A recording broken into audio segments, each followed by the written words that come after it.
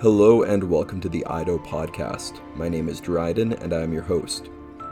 On today's episode, I was joined virtually by Isabella Potter. Isabella is a graduate student at Trinity Western University who is working towards her master's degree in counseling psychology. Isabella and I were able to chat about her experiences as a counseling student, the effects of the COVID-19 pandemic on the world's mental health, and Christian attitudes towards therapy and counseling. I hope you all enjoy the conversation as much as I did. Please be aware that the IDO podcast is an independent production by the Graduate Student Association of Trinity Western University. The views expressed in this episode are only the views of the participants and do not reflect the views of Trinity Western University or the Graduate Student Association.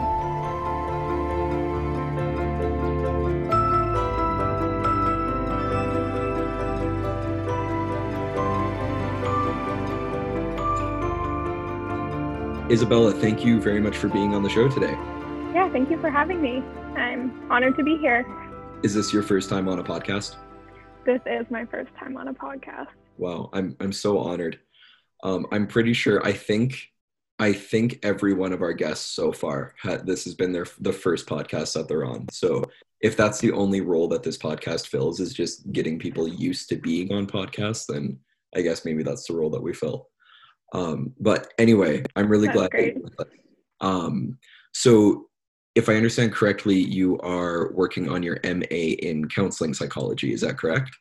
Yes, that's correct. I'm in my second year here at Trinity Western, studying counseling psychology. Right on. So did you do your undergrad at Trinity or did you do your undergrad somewhere else? So I did it at UFE, the University of the Fraser Valley in Abbotsford. Okay. Studying psychology. And then I kept going with psychology. I live in Abbotsford still. And I guess I'm a commuter, but I mean, these days that looks a little different with online classes and such. We're all commuters these days. So are you from Abbotsford, like originally? Is that where you grew up? Mm-hmm. Yeah, so I haven't gone super far from Abbotsford to Langley. So perfect. how did you wind up at Trinity? Did you come into Trinity straight from your undergrad, or was there a gap in between? How did you handle that? Yeah, so I was doing my undergrad part-time for several years, and then there was a little bit of a gap, but I just kind of, I don't know, I feel like in some ways I'm a perpetual student. I always want to learn, and I just kind of was like, oh, we'll see. I'll apply and see what happens. And yeah, it ended up being about half a year in between my undergrad and grad school. I've heard really good things about the counseling psychology program at Trinity specifically. Over my time in my undergrad, I just kept meeting people that were doing the program and had said really good things about it. And so in the back of my mind, like all throughout my undergrad, I just kept thinking, maybe I'm going to apply one day and do counseling. So was counseling always kind of your goal, or were there other areas of psychology that interested you as well? Yeah, that's a good question. I think the counseling part came later for me. I've been interested in psychology since high school, and that was just kind of the direction I wanted to take. I didn't know what that meant, like job-wise, but just loved learning about people. I remember I took grade 11 and grade 12 psychology at the same time. And I just felt like I fell in love with psychology, and I was like, wow, people actually talk about this stuff. Like, it's not just me. I'm not the only one who thinks like this. And I felt like I discovered a whole new world.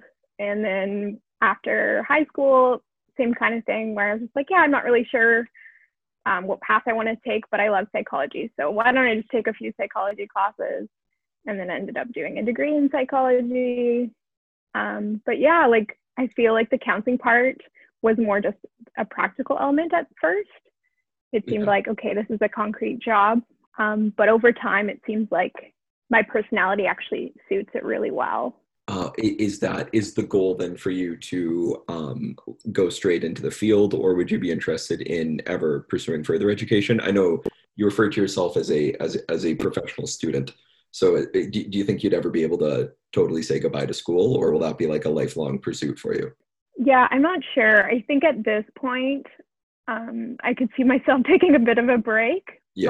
but the cool thing about counseling psychology is you always have to keep learning. Right. As a therapist, like there's like so many workshops and like, yeah, just like different ways that you can continue like engaging in the literature and reading and studying, even if you're not in school.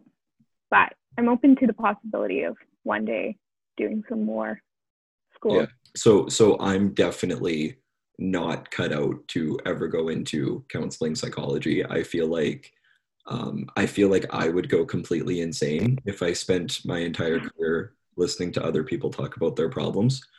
But what is there, is that part of the allure of the career for you? Like, it, is it the interpersonal aspect of psychology that drew you into that? Yeah, I think so. I appreciate you saying that about yourself. Not that I would say that from the little I know you, I wouldn't say that you wouldn't be cut out for Hmm. counseling, but I just feel like it is a very niche career in some ways. Yeah. Um, and I think it's important that people recognize if that's something they want to do or not before they just find themselves in that sort of profession, Yeah, because I think it can be quite draining. totally. Um, yeah, like it really requires a lot of yourself. Yeah.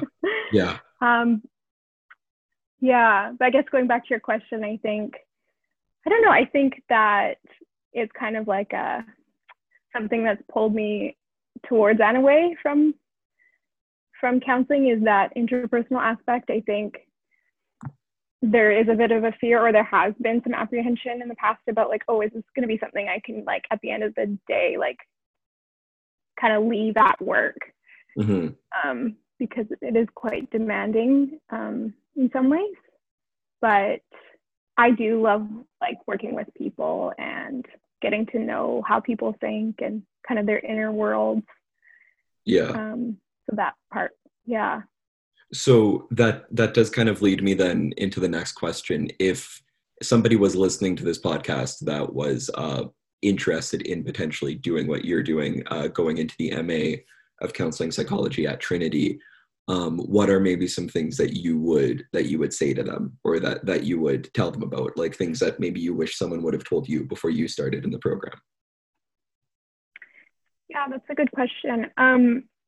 Interestingly enough, I did actually talk to a lot of alumni from the program before I started. So I did get a lot of good input on what it was going to be like. I had one alumni, I remember telling me, like, I was like, how do I prepare for this? Like, how can I prepare to be a better counselor before I get into a counseling program? And she was like challenging me on that question. And she's like, okay, so what I'm hearing is you're saying like, what do I need to do? And I think that was the wrong question Mm, for me to have at the time. Because she's like, yeah, you just want to like slow it down, mm, like take as long as you need to do it, um, and really like focus on like self care. And like she was like, if you're ready to do it right away, do it right away. If you need more time, take the time, because I don't think it's not a career where you can really like if you're just interested in having an MA and it's like it's about the like academic achievement, it's like maybe not the best yeah. place to be, because it's very much on yeah like working on yourself, yeah, self-care, taking care of other people, and that requires time.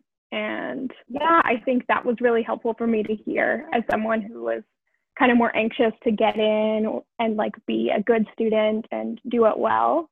I think just taking off the pressure of like, okay, this is not about the grades. I mean, I think that applies to many master's programs, like kind Yeah. of that shift from undergrad to MA. Did you find that for yourself, like Oh, yeah. that switch of like, Yeah. okay, yeah, I mean, it's a whole different ball game going from undergrad to graduate work for a lot of different reasons. And I think a lot of people who do mm-hmm. really well in their undergrad don't necessarily do well in grad school, and just yeah, and vice versa, right? Like Yeah. Yeah, no, it's a different ballgame in a lot of ways. But this is one area kind of interest to me where, you know, my your MA is very like career focused, right? Like you said, like it's very geared towards that specific career path. Whereas my education has always been like, you know, like I'm doing my MA in philosophy, right? Like that's definitely not Hmm. geared towards a specific career path. So in the counseling MA, what is there like an internship or like a practicum element that you've had to do or something like that? Yeah. And that's been a really large part of Trinity's program specifically. Mm, So what's really cool about Trinity's MA in counseling psych is in your first year, you already start seeing clients, mm, which often is not the case. yeah. Yeah, so I got to see a few clients in October of last year when I was like 2 months into the program, Right.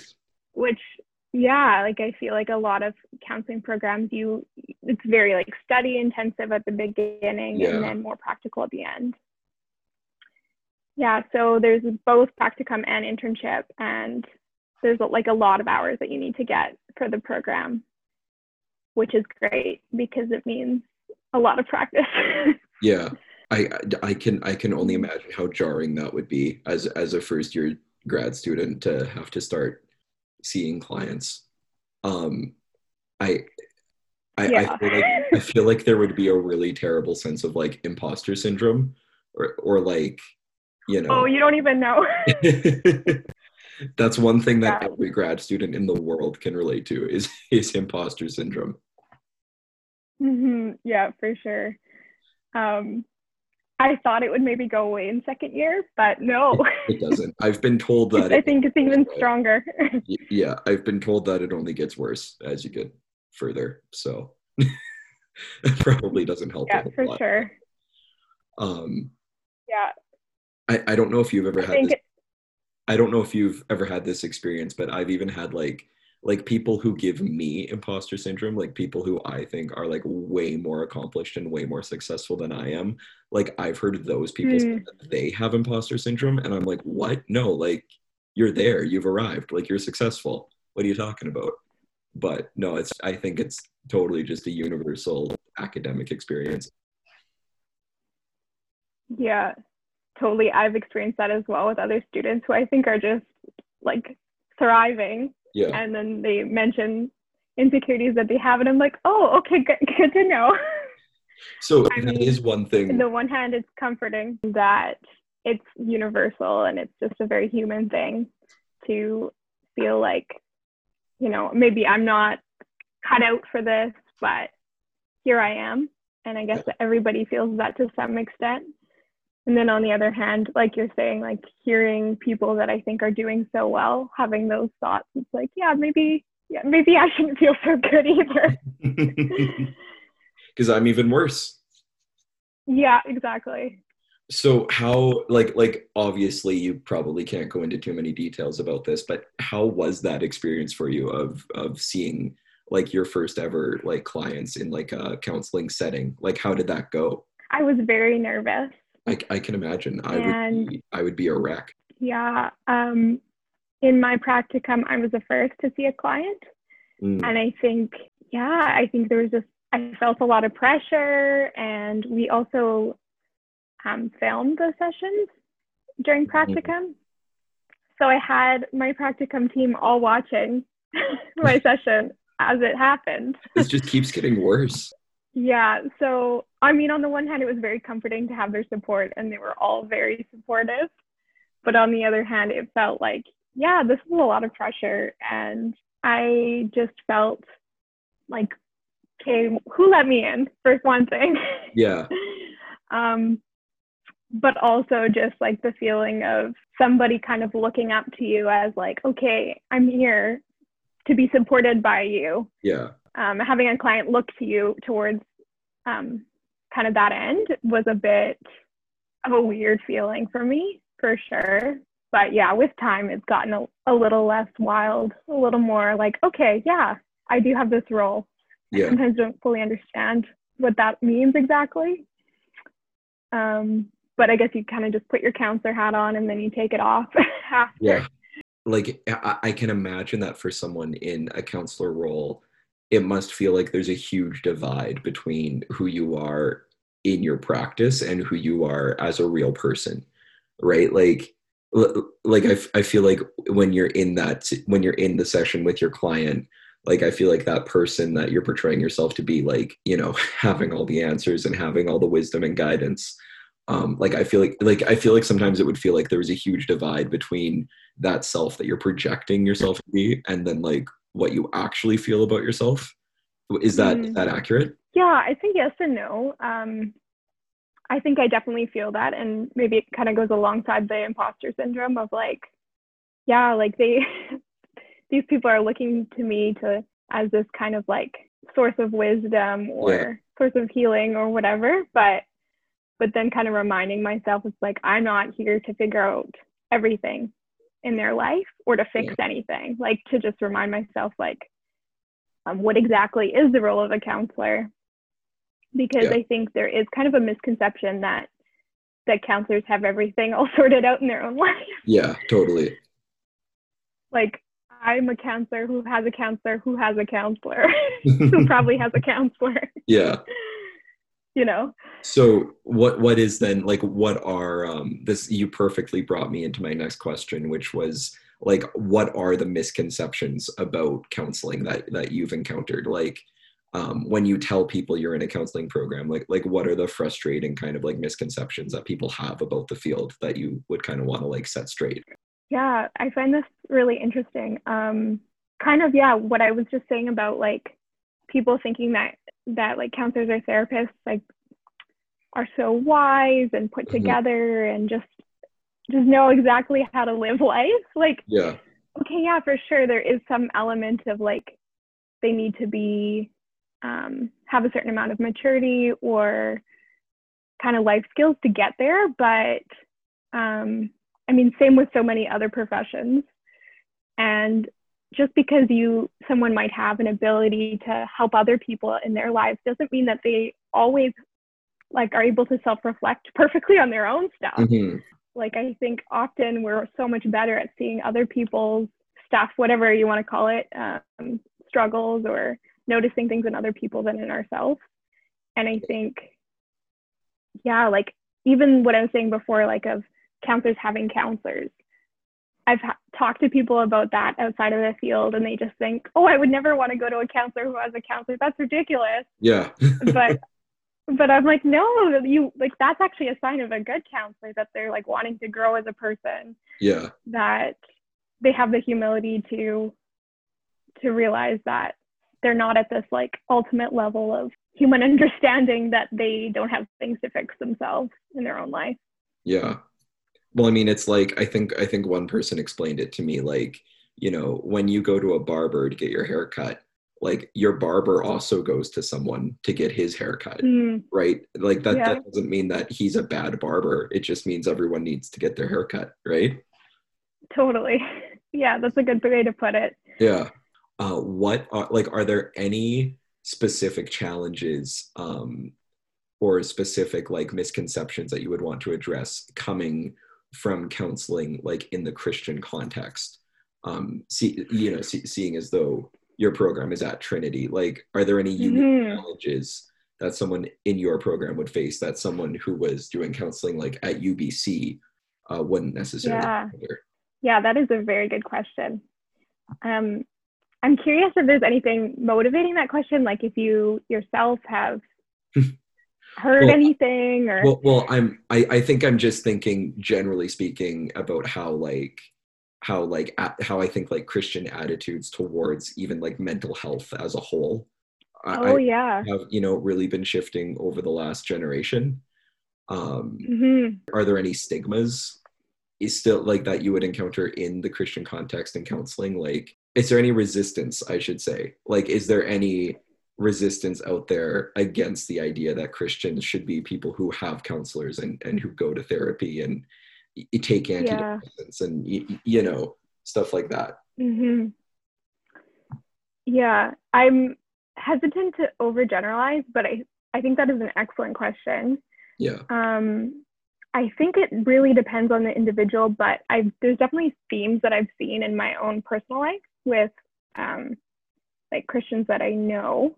I think oftentimes, from my experience, I've encountered a lot of Christians that think like they don't see a ton of stigma anymore, but they personally still Mm, aren't as open to counseling or antidepressants or right. that sort of thing. Like I feel like that's pretty common in Christian circles of like, oh yeah, counseling's really good for you. Hmm. But people maybe a little more hesitant themselves.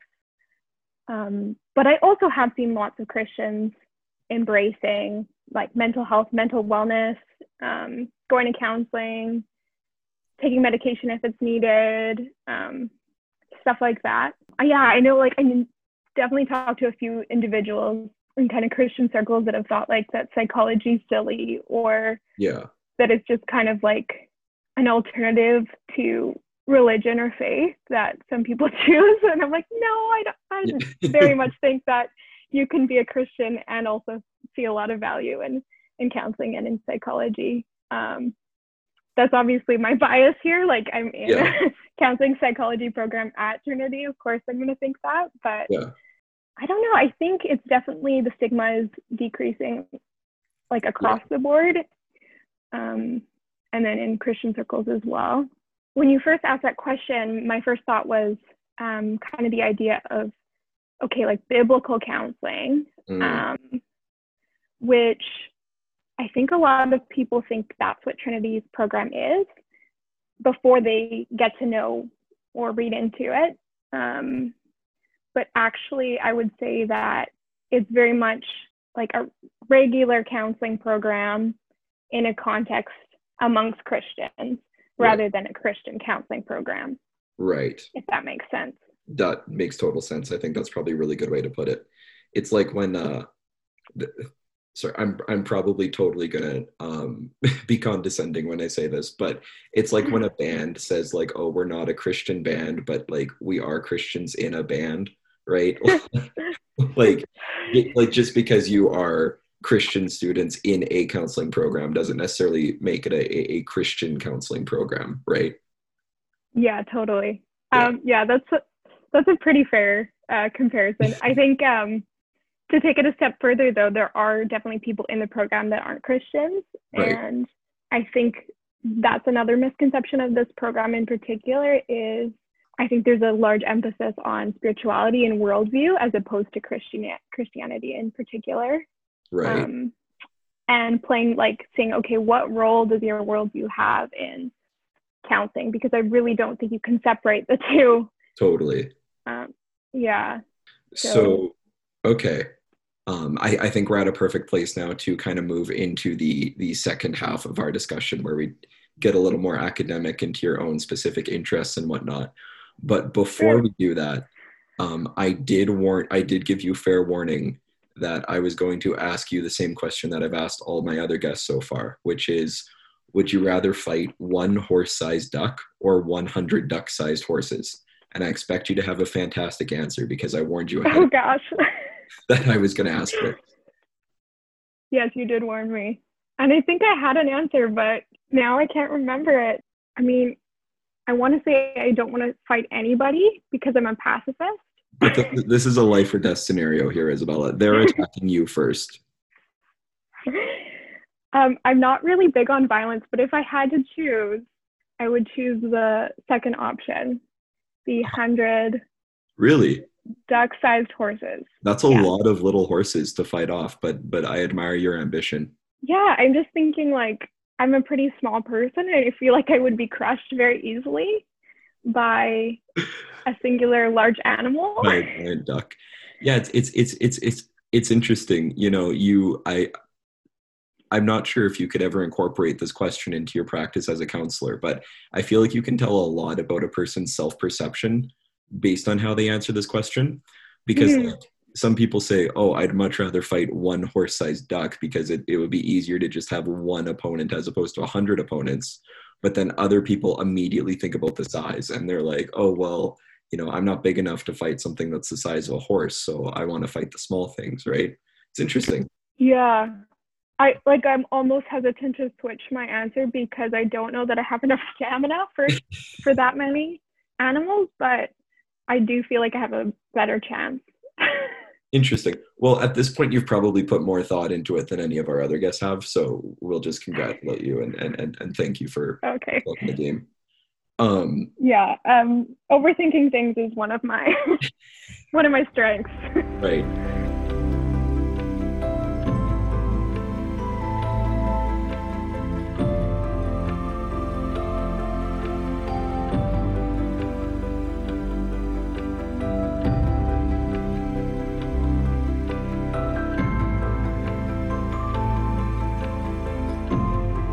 So you have talked a little bit about the academic emphasis of the program on culture and worldview and whatnot. I'm curious though, what is what is your biggest academic interest right now? Like in the world of psychology or counseling specifically, like if you had to spend the rest of your career researching one specific thing or one specific aspect of your field, what would that be? Yeah, that's a good question. So one thing that I didn't mention about the MA in counseling psychology is that there's a thesis and a non-thesis option. Okay. And I'm in the non-thesis option. And I think part of the reason is because there's so many areas that I'm interested in that to just pick one feels very daunting. Yeah, I feel that. And it feels like a very large commitment. But I mean, right now, I'm really curious about how this current pandemic is affecting people's mental health. Because I think there's going to be a lot of research coming out of that. And yeah, is there to what extent is there I think I already know the answer to this, but is there a huge increase in people accessing counseling and therapy services right now? Yeah, you would think that a lot more people would be accessing it because of the need, but I almost feel like it's gone, from my perception, and I could be totally off, I almost feel like it's gone the other extreme where a lot of people are kind of in survival mode and counseling has been put off as not really an essential. Right. Yeah. Is that what were you going to guess? No, well, I mean, I feel like a lot of people would be becoming very aware of their if anybody does have a mental health struggle, I feel like it's all coming to the surface right now. I feel like we have more than enough time right now to be alone with our thoughts and to be alone with ourselves, right? But then I can also see how when you are in the survivor mode and if you have been laid off or if you're facing economic uncertainty, going to therapy isn't exactly something that's on the top of most people's priorities. So it's interesting. Yeah, and I think you're right as well about things coming up. And I think a lot of people right now that have never struggled with mental health their whole life, but now aren't working or now, have had all these large changes in their life. Yeah, things are going to come up, and even just loneliness, I feel like is so prevalent right now. People being at home and not maybe being able to connect online, but not having the community that they're used to. Yeah.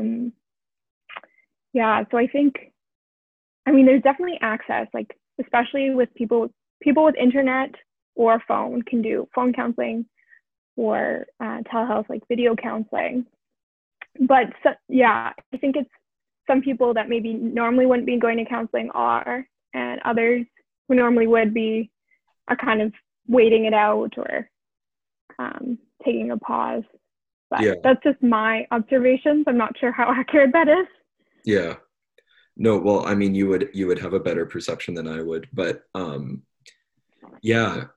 it's interesting. I think there's going to be a lot of things that I think a lot of things are coming to the surface in the world right now. And I think people's own, I think that happens at a very individual level as well. I think at the worldwide government level, things are coming to the surface, but then also at like the smallest, most personal level, things are coming to the surface where when you leave people alone in their house for weeks on end, Yeah, things come up, right? Yeah, no, totally. it's interesting. Um, Hmm. so my coming from my background in philosophy, um, my like the closest that I would have ever come in my own academic expertise to like the world of psychology or counseling would be like existentialist philosophy. Right. And of course, the great French existentialist Albert Camus, he wrote that great novel, The Plague, which is Mm. basically a more dramatic version of what we're living through right now. But Sounds lovely. that's a very prominent theme throughout the novel is events like this, like they have a way of like tearing down our defenses, right? And that it like Mm. they remind us of our humanity and our mortality, Yeah. and how fragile life is, and how no matter how well developed we are, no matter how our militaries and our governments can take us in the world, like we're still susceptible to things like this, right? Yeah. Yeah, it's really uplifting stuff, really. Yeah, it feels great to talk about. Yeah, Yeah, I think that's so interesting. And I think it's so true. Like the facades kind of come down when we're put in these situations. yeah. Yeah. So has there been like are there any like famous psychologists or famous like therapists out there that you like really look up to? Like if you could be like that person, you would? Yeah. I mean, there's a lot. Like, I don't know if you just want me to start name dropping people, Well, but just start name dropping. We'll see where we go. yeah. So right now, I am working with couples in my Okay. internship, doing couples counseling, and there's several great couples counselors out there, but right now I'm doing Gottman training. So that's John and Julie Gottman. They're pretty well known couples therapists. There's Esther Perel, who she has a podcast on couples counseling, and I think she's really exceptional. But definitely, I have a very different personality than her. Right. She's very direct in her couples counseling, and I've also really enjoyed listening to Hillary McBride. She's actually an alumni from Trinity's MA in counseling psych. She Yeah, has what? a podcast. I think I've heard her name. I think I've heard her name drop before. Yeah, I'm sure you have. She has like a couple podcasts, I believe, and some books. And yeah, she's like pretty well known in the field, I think, in like at least in the Fraser Valley.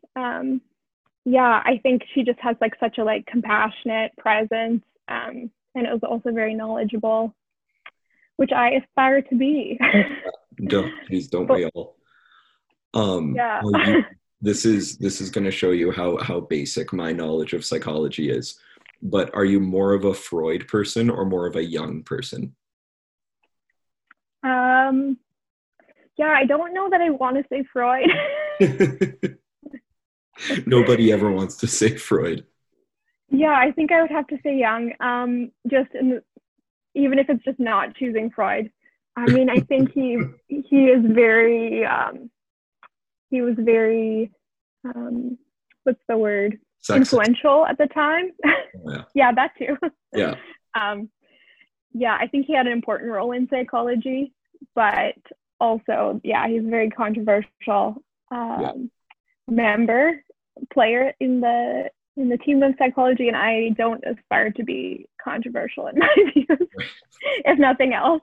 But also, I think, there was a lot of great ideas, but a lot of overgeneralizations, and I think that's something that I try to avoid in my counseling, is like not making large assumptions about people, but like actually getting to hear their stories. Yeah.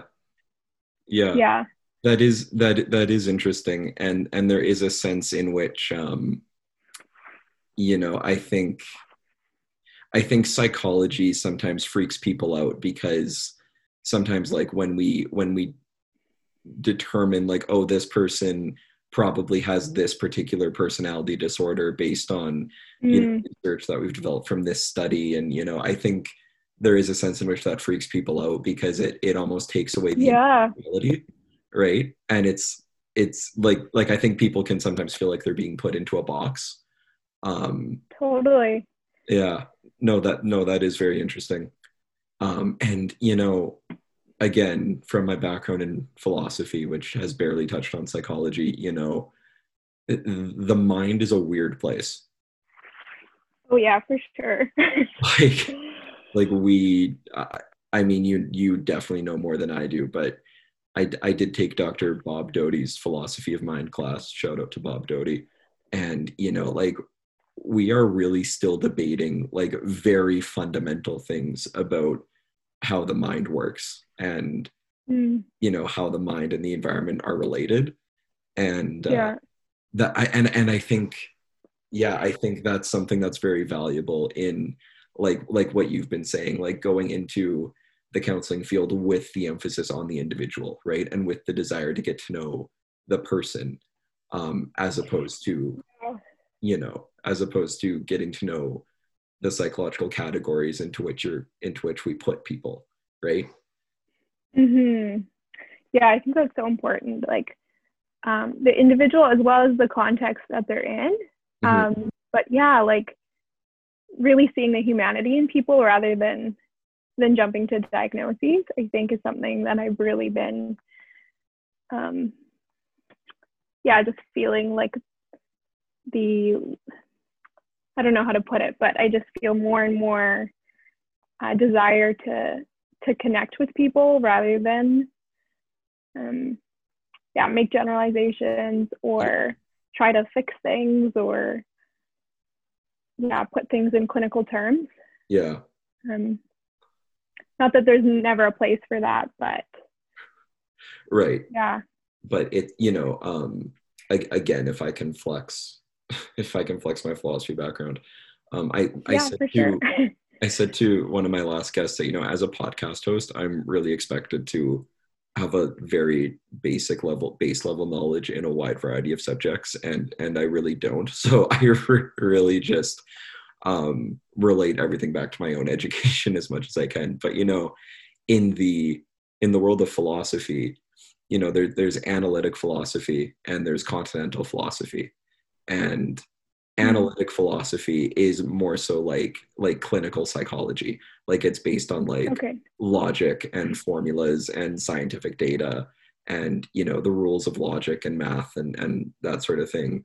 Whereas continental philosophy focuses on the individual experience of life, right? Like the things that we can't define in logical formulas and the things that don't fit into the laws of physics or the laws of nature. um, and it's that's one area in which I've seen a lot of correlation between philosophy and psychology, how there is this debate Mm, between, to what extent do we observe the person as an object and then use that knowledge to diagnose other situations, or to what extent do we treat every individual as a subject, as a unique mm, individual. And that's not a question that I even have any authority to even begin discussing. But yeah, no, it is fascinating. And yeah. yeah, I don't I wish I had more to say about it, but you're the expert here. um I don't know if I go that far, but I appreciate you saying that.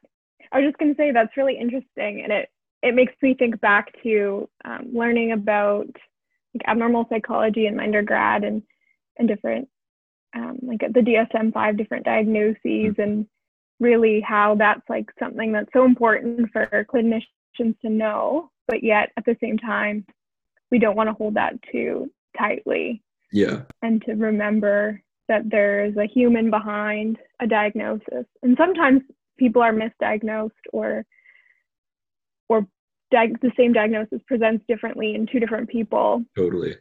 So to really not to see someone as a bunch of labels, but Yeah, rather as someone who has needs and desires and wants to be loved and cared for just like everybody else. Yeah. Well, and if we had, even if we had 6 more hours to talk, we still probably wouldn't even scratch the top of the iceberg of that one. But unfortunately, we are kind of getting close to our time for today. But I do, again, just really want to thank you for being on the show. You were the first person from the MA counseling program that I've had, so it's been really cool. And I wish you all the best in your future studies and in your career. Thank you so much. I really appreciate you having me.